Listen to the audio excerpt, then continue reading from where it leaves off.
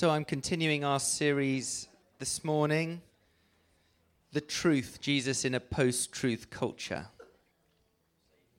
I started 2 weeks ago by painting a picture of the culture that we live in. And the word that I used, or the words that I used to describe it, were tolerantly intolerant, if that makes sense. Sometimes you're like, oh, I've got to get my head around that. What does that mean? And what I was saying is that culture has changed monumentally and massively. It's like tectonic plates that have been shifting over the last 10 years with the rise of the internet, which is both an amazing thing and a challenging thing as well. It has changed the way that people think. And if we're not careful, we don't realize that. And one of the things for the church is to try and to pinpoint what is it that's actually changed. We know that something's changed, but sometimes it's like, well, is it this or is it this? And in the first talk, I said there are 7 values by which our culture now would hold to. And so do go back and listen to that. I'm not going to go through them this morning. But at the heart of them, they could be summarized as all about self-identification. I am whoever I say I am. Makes me think of Eminem. If I wasn't, then why would I say I am? Anyway, but move on, James. That how as a church, one of the challenges over the last 20 years is to become more relevant as society and culture has changed, what the church has done, if they wanted to open their doors to not become irrelevant. The problem is you reach a cultural tipping point where you look exactly identical to culture. That the church of Jesus Christ looks no different at all. And then in that, it becomes utterly irrelevant. Because people are like, well, why would I want to go to something that I'm already in? And I talked about there are places that do it better than we do. So that was what I looked at, gospel resilience. Ian picked it up last week, looked at gospel identity. And he talked about how we're not supposed to find our identity within ourselves or within the world. Instead, gospel identity is found in the truth of who Jesus says that we are. That's our identity. It's not found by looking inside. It's like, oh, there's my identity. It's like, no, it's found through Jesus. He used the analogy of being adopted, how when a child is adopted, they immediately become part of their new identity. Their name changes. By name and status, they will never be more or less a part of that family, that their identity is secure. However, it can take a little bit of time to learn to act and behave and think as the family does. And so Romans 12:2, be renewed by the transforming of your mind. And so the truth found in Jesus reveals and confirms our identity. So we've looked at gospel resilience, we looked at gospel identity. Today I want to talk about another gospel, gospel reality. So what does this look like? How does the truth change us? Why is that important? And my talk could be summarized with this phrase, transformed by the truth. Transformed by the truth. In fact, a lot of the meetings that I tend to have with people revolve around this question of change and transformation. People want to know, can I actually change? What are some of the mechanisms and levers by which change actually happens in a Christian's life? And how does the truth change us? I don't know about you, but when we use the word truth, it can sound quite harsh. It can sound quite authoritarian, quite distant, quite cerebral. It's like this, the truth is up there floating somewhere. It's a bit scary. Truth, truth, truth. And people that use that word, you feel a little bit scared about. I've got the truth and you don't. But when we're talking about truth, what are we talking about in reality? And I found this so helpful. I mentioned this in the first talk. When you think about truth, think about the person of Jesus. Because then it becomes seeable. Suddenly you're like, it stops being this truth. It's found in a person. He is not harsh. He is beautiful. He is personal. He is loving. He is perfect. The truth makes sense in Jesus as we read the Gospels, as we see the nature of him, his personhood, how he acted. We see what truth looks like. The truth is shown manifest in a person. That's what truth looks like. In John 17, Jesus is praying to his Father. It's this beautiful, intimate passage that I want to look at this morning. And in it, he really talks about how the truth changes us. And this prayer, so if you grab your Bibles, it's John 17, verses 13 through to 23. It will just come up on the screens as well. But to put this passage in context, Jesus is praying this to his Father just before he's betrayed. And he says this, I'm coming to you now, talking about the Father, but I say these things while I'm still in the world, so that they may have the full measure of my joy within them. Who's he talking about? He's talking about the disciples at this point. It's like, I want the disciples to have this joy. I've given them your word, and the world has hated them, for they're not of the world any more than I'm of the world.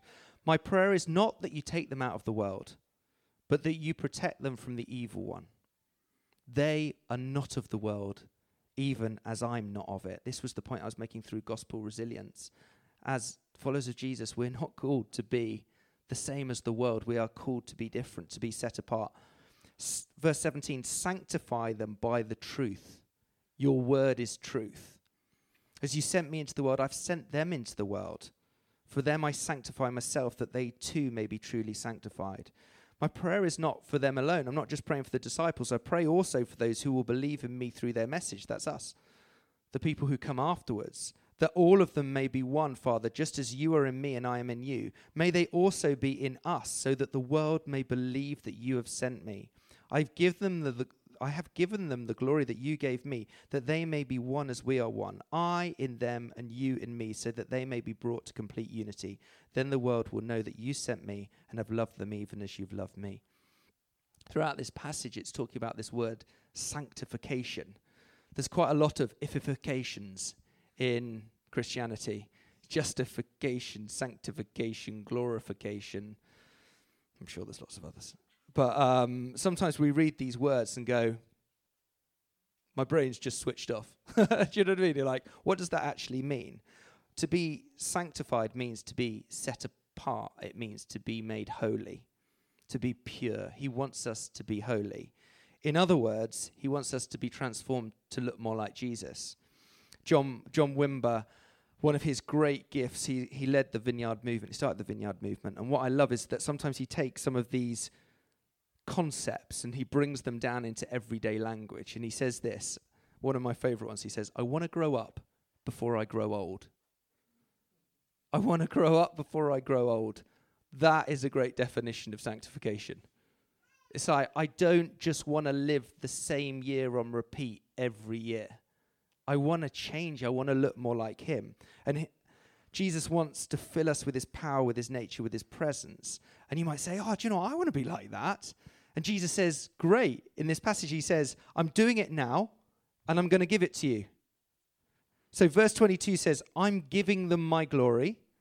And verse 24 says, I want them to receive my glory. So you've got these two things going on. That's quite a challenge. What does this mean? It means that there's a process. I want to grow up before I grow old. This is the process of becoming more like Jesus, the process of sanctification. So how does he get his glory into you? Does he just zap you? It's like, I just need more. Zap me now. Make me like Jesus. Or is there more of a method? And I would love to suggest that there are two main ways that the Lord, that we become to look more like Jesus. And that is through the Word and through the Spirit. We have a phrase in the Vineyard, Word and Spirit. And that really is meant to describe who we are at our core. And the power is found in the tension of these two things, Word and Spirit. If you go to either extreme, you're in trouble. So if you just go to the complete extreme of the Word, this is what R.T. Kendall says, if we have the Word without the Spirit, we tend to dry up.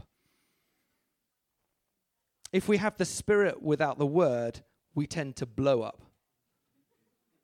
So, and basically that's just saying, we kind of throw the teachings of Jesus out the window. We're like, we just need more of the encounter of the Lord, and we forget who we are and what we're about. We forget what's important. We forget the truth.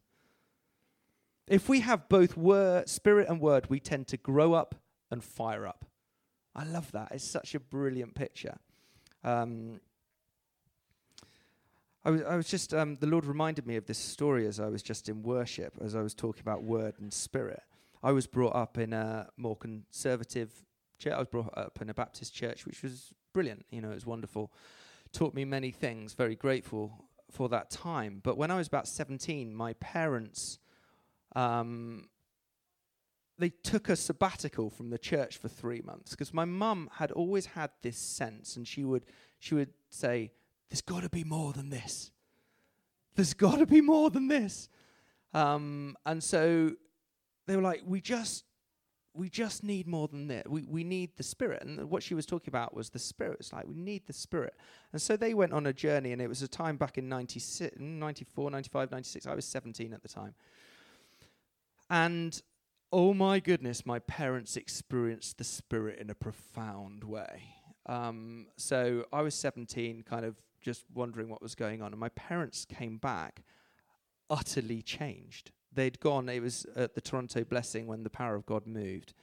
And so I came back, and my mum was really profoundly affected by the power of God, to the point where I'd kind of be walking through the kitchen, and she'd have a worship CD. This was the early Vineyard worship albums.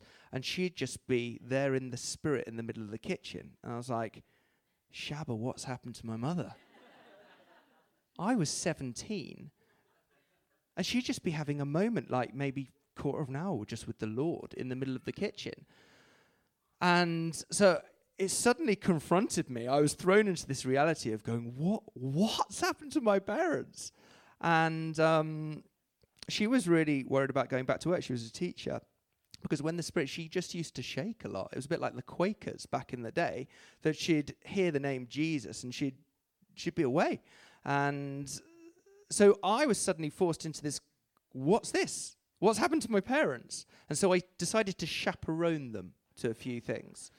They obviously needed me to guide them during this troublesome time.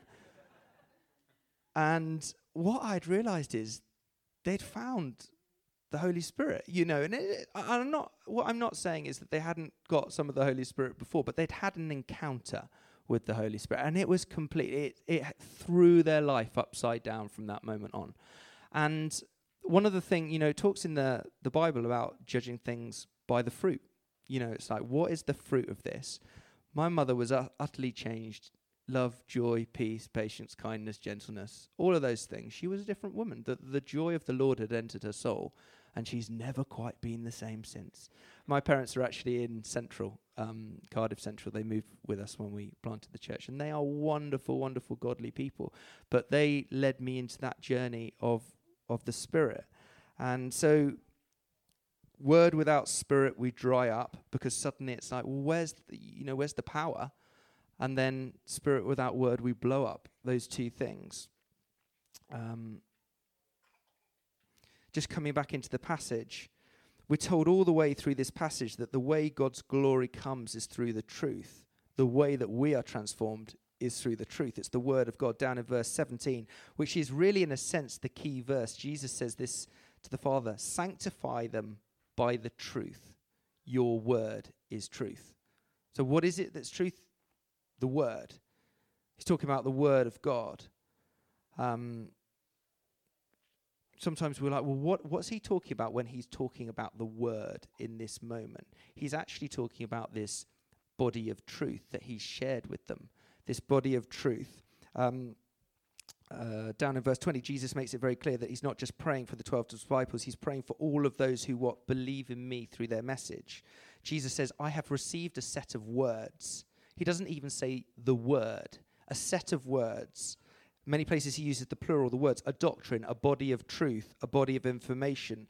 I've received a group of these things. Basically, he's saying, I've received a group of truth. Now, that is what we would now call our scriptures. And then they're passing it along to other people. So in other words, this body of truth, the word, the truth transforms us. Truth is the way that God perfects you and recreates you and makes you holy. Sanctify them through the truth. Your word is truth. Now, on the one hand, many people, when they say, I'm a Christian and I want to grow and I want to look more like Jesus, they are completely passive about it. It's like, I want to change. I just don't want to do anything. And so what happens is they just wait and they sit there going, Lord, you're just going to have to do something because I really can't be bothered to change anything by myself. I just need a power encounter. You are going to have to do all of the work. They believe they know what they should be doing and they know how they should live, but they don't have the power to do it. So they just sit back and say, give me the power. Now, the trouble with that is that Jesus says sanctification, becoming holy, does not come by just being zapped from heaven. It's a shame, isn't it? Do you know what? I can't be bothered to change anything, Lord. I'm just going to go for the encounter. You are going to do all the work. It comes through the truth. It's the truth. Now, what I'm not underplaying is the fact that we can come in and God can change something through being prayed for. Absolutely, God can change situations. It's the both working in the tension, though. It's not one or the other. Some of you, let me give you an example. Some of you are students. Others of you are students of life. And you know you're not allowed to be passive when the way in which you're going to graduate is through learning. So what makes you into a graduate? You graduate generally by working hard. You have to take the information, the facts, and you've got to work it in you so that you know it, so that you can pass the tests. You can't be passive.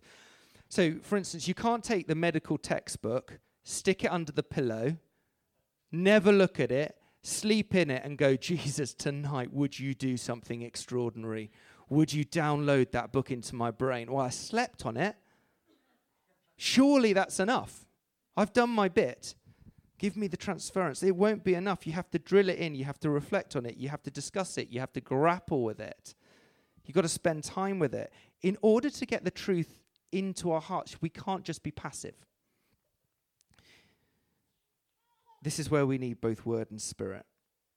My understanding of what this text is saying is when God deals with the will, he never forces the will, but he engages the will with the truth. So he's showing us this truth. He's giving us revelation as we drink it into a soul. It's like, oh, yes, Lord, give me your eyes to see what you're doing. Show me what the word is actually saying. Put this truth into me. Let me give you a little example of what this looks like. 1 Corinthians 6, verse 18 says this. It's a challenging passage. It's talking about sexual self-control. It says, flee from sexual immorality. All other sins a person commits are outside of the body, but whoever sins sexually sins against their own body. Do you not know that your bodies are temples of the Holy Spirit who's in you, whom you've received from God? You are not your own. You were bought at a price, therefore honor God with your bodies. Okay, challenging verse. Look at what's going on in this passage. There's two things going on. On the one hand, he's not passive, is he? He doesn't say, well, these sexual desires are very strong. God, you're just going to have to get rid of them. That's not passive. Flee from sexual immorality. There's an activeness to that. It's not just sit in it. It's like run away from it. Do everything that you can to get away from it. On the other hand, he doesn't appeal directly to the will. He doesn't say, stop being sexually immoral. Instead, what does he says? Flee from sexual immorality. Then there's this beautiful next thing. It says, do you not know? And then it kind of leads into this next bit. Do you not know that your bodies are temples of the Holy Spirit who's in you? It's like, whom you've received from God, you are not your own. You were bought at a price. So what does it mean? What Paul is saying is if you can't flee sexual morality, if you don't have sexual self-control, you aren't thinking. Because suddenly when it begins to come in, it's like, oh, I'm not my own. I've been brought at a price. Lord, I want you to be Lord. I was thinking about this as I was mulling this whole concept of change. And the guy that I was talking to earlier in the week, I was just saying, do you know what? There's an issue of lordship that always goes on throughout our life. And that's the moment where we put God back on his throne and we say, you know better. Throughout discipleship, throughout transformation, there's this moment where we're like, Lord, I surrender. You know better than I do. And that's the beginning point of transformation. It's just that obedience moment. What Paul is saying is, do you want the power? The power comes as you see the truth. This is the principle. God gets his glory into you by taking the truth and putting it in front of you, and by his Holy Spirit helping you to grasp it, helping you to understand it, helping to make it real to you, word and spirit. When a Christian actually experiences power, do you know what they say generally? They say, I never saw that before. Something shifted. It's like, oh, I'm thinking about this differently. I'm looking at this situation differently. I've had a paradigm shift. That's how the truth comes in and how you get the power. Sanctify them through the truth. Your word is truth. When Paul says in Ephesians 1, I pray every day that the eyes of your understanding will be enlightened. I'm praying that you will look at this differently, that the Lord will just open your eyes to see what's going on, that you may grasp the hope of your calling and the riches of your inheritance and the great power in you who believe. What is Paul saying? He says, if only you would see the truth and realize the truth, you'd have the power. He's not praying for power, he's praying for truth. Show them truth. Out of the truth comes the power. If I'm worried, if I'm lacking sexual self-control, I have to go to the Word of God. I have to go to the truth. I have to meditate on it. I have to study it. I have to understand it. I have to grasp it. I have to ask the Spirit. Spirit, I know that you don't work apart from the Word. Sanctify me through the truth. Give me power to grasp the width and the height and the breadth and the depth of your amazing love. And in that, suddenly this transformation begins to occur. You cannot keep these two things separate. They go hand in hand. Transformation comes with these two together. I love this verse in John 16, which talks about the Spirit. But when he, the Spirit of truth, again, sometimes we use this word spirit and it can seem quite woolly. But when he, the Spirit of truth, it's almost naming what he does. The Holy Spirit. Sometimes we get rid of that holy, that prefix to the word. I don't even know if that's the right word, but hope it is. The word in front of it, it's like, Holy Spirit, this is what the Spirit of God does. But when he, the Spirit of truth, comes, he will guide you into all truth. He will not speak on his own. He will only speak what he hears, and he will tell you what is yet to come. That's how the truth comes into our life, through these two things. I just want to move into a last point just as I finish. What is the outworking of the truth in our lives? So what does it actually look like? Again, this is all about gospel reality. What's the reality of what I'm talking about? What does it feel like? What does it look like? At the heart of it, truth brings freedom.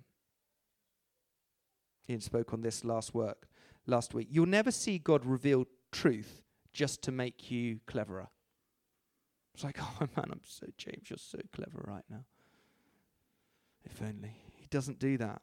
Bill Johnson says this. He says, truth by nature is the transforming power of God to instill freedom in the life of those who embrace it. So it's not just truth for truth's sake, the outworking, the fruit. What it will look like is freedom in our life. The truth comes in by power, bang, I am now free. It could be said that freedom exists in a person's life to the degree to which they embrace truth from the heart. It's more than a mental agreement to a concept called truth. It's a heartfelt yes to a way of life. It's me saying, yes, Jesus, have it all. You lead. You're in charge. I know some people who talk about the truth a lot, but their actions and behaviors are not loving. What's happening in that instance? They're not holding grace and truth together. At the heart of it, we must always remember that it's through grace that the power of truth comes. That we're free because of grace, that I'm here, that I know Jesus because of grace. It's all through grace.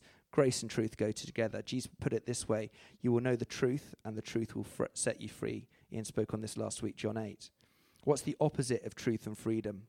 Lies and imprisonment. That's what it feels like.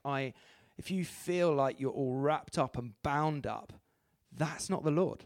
That you're not free. You need the truth to come in. Lies are costly. They steal life from anybody who embraces them. They will steal our life. If I believe a lie, I empower the liar, I give it prominence and I give it power over me. Entertaining a lie can have a huge effect on us. Spirit, soul, and body. It's a poison that works into our being to destroy our identity and our purpose. The devil lies about who God is, and in turn who we are. It's all about identity, and then we link back gospel reality, gospel identity, gospel resilience. They're all interlinked. One last quote from Bill Johnson before I finish with the story. He says this: "I can't afford to have a thought in my head about me that he doesn't have in his head about me." That has been going around my mind for the last 2 weeks. I can't afford to have a thought in my head about me that he doesn't have in his head about me. We're all in the process of growing up before we grow old, sanctification, becoming holy. I want to just give you an example in my own life of what this looks like, because I think, again, it's easy to talk about stuff. Each one of us has lies that need breaking in our lives in order that the truth can come in and bring freedom. Recently, I had some revelation in my own life. I've always struggled with retreat days by myself. I love retreat days with other people because they're not really retreats. They're actually just a party. I am good at party. I'm very happy in that place. But silence and solitude, I've just always found it really difficult. And as I began to unpack this, I was like, Lord, what is it in here? Why am I struggling with this? Because I found that there was some lies and some wrong thinking that I'd set up. I like spending time with the Lord. So that's not a challenge for me. I like it. I enjoy his presence. I come back refreshed. So what's going on? 2 things. One, my need to be needed.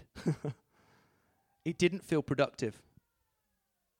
I'm like, oh, but I could meet up with somebody. I could do this. I could achieve this. I could be productive. So my productivity is around people, not about us. So I have a lie in here that the Lord needs me to be productive, because that's the greatest thing going on, is James in his super pastor pants, as I like to call it. Do you know what I mean? Like, I can rescue this situation. Lie. The Lord does not need me to do that. That's the first one. Second, I don't really like being by myself because I fear loneliness. That's quite deep. The irony is, I'm not alone. So I have got this, but wouldn't it be really lonely? What would I do? I'm so scared of being lonely. I'm not lonely. I'm with the Lord. So I have these 2 lies that are stopping me from being more intimate with the Lord. Genuinely. It's a big thing. It's not a small thing. What's happened? I've unearthed these lies. I've got revelation. Truth's come in. I can see it. Okay, I can see what's going on. Now, that doesn't mean I'm completely free. I am not out the other end of this yet. I'm still in it. I'm still in the midst of it. I'm going, oh, Lord, I've got these lies. How do I... So the truth's come in and it's beginning to break. But actually, I'm going to have to outwork these with the Lord. And I'm just going to have to keep processing this. This is ongoing. This is the process. I am not yet free. I want to be free. And I want to be more intimate with the Lord. So that's a process of what happens as lies come to the surface. We begin to see them. It's the process of sanctification, the process of being changed. So in finishing, gospel reality. I would not be doing this job if I didn't think that change could really happen in people. I'd much rather go and get another job. I do this because I believe that Jesus wants to change people, that he wants us to look more like Christ, that this room in a year's time would look more like him rather than less like him, or exactly the same. If you're coming here to listen to me each week and you look exactly the same, then I'm deeply depressed. It's true though, isn't it? It's like, he's the hope of the world who changes us. Yeah, we're not going to have it all together, but I long for transformation. The truth transforms us. Word and spirit working together, and truth brings freedom. Why don't we stand?